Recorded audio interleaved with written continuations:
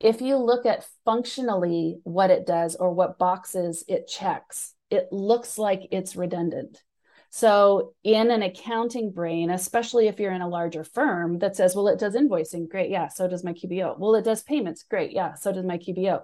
Well, it, does recurring, yeah, great, so does my QBO, right? But when you look at it, lets you know, it lets the client know 30 days ahead of time when their credit card is expiring. It lets you know when something's been a payment's been attempted, and it will do the dunning, for repeated days after that.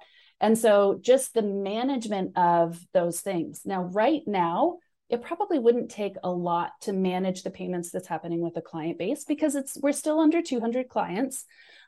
So I feel like it's manageable. However, coming in and spending the time with the tech and the workflow that I was, it just makes the most sense to for all of the decisions that I'm making right now to make sure that they are going to scale as we grow. Because as we talked about earlier, I mean, let's say a broker comes on with us, they have 30 agents that are with them. Even if only half of those agents also decided to work with us, that's 15 agents that are coming with that broker. And remember, the broker is the more kind of robust and complex entity there.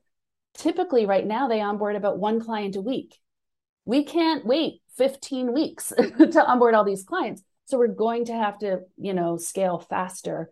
And so that's what I feel like this opportunity is giving me a little bit, is the time to make the right decisions for the tech, to make sure not only that it's going to fit what we need for right now, but that it's also going to scale better. So for right now, is charge over needed? Probably not.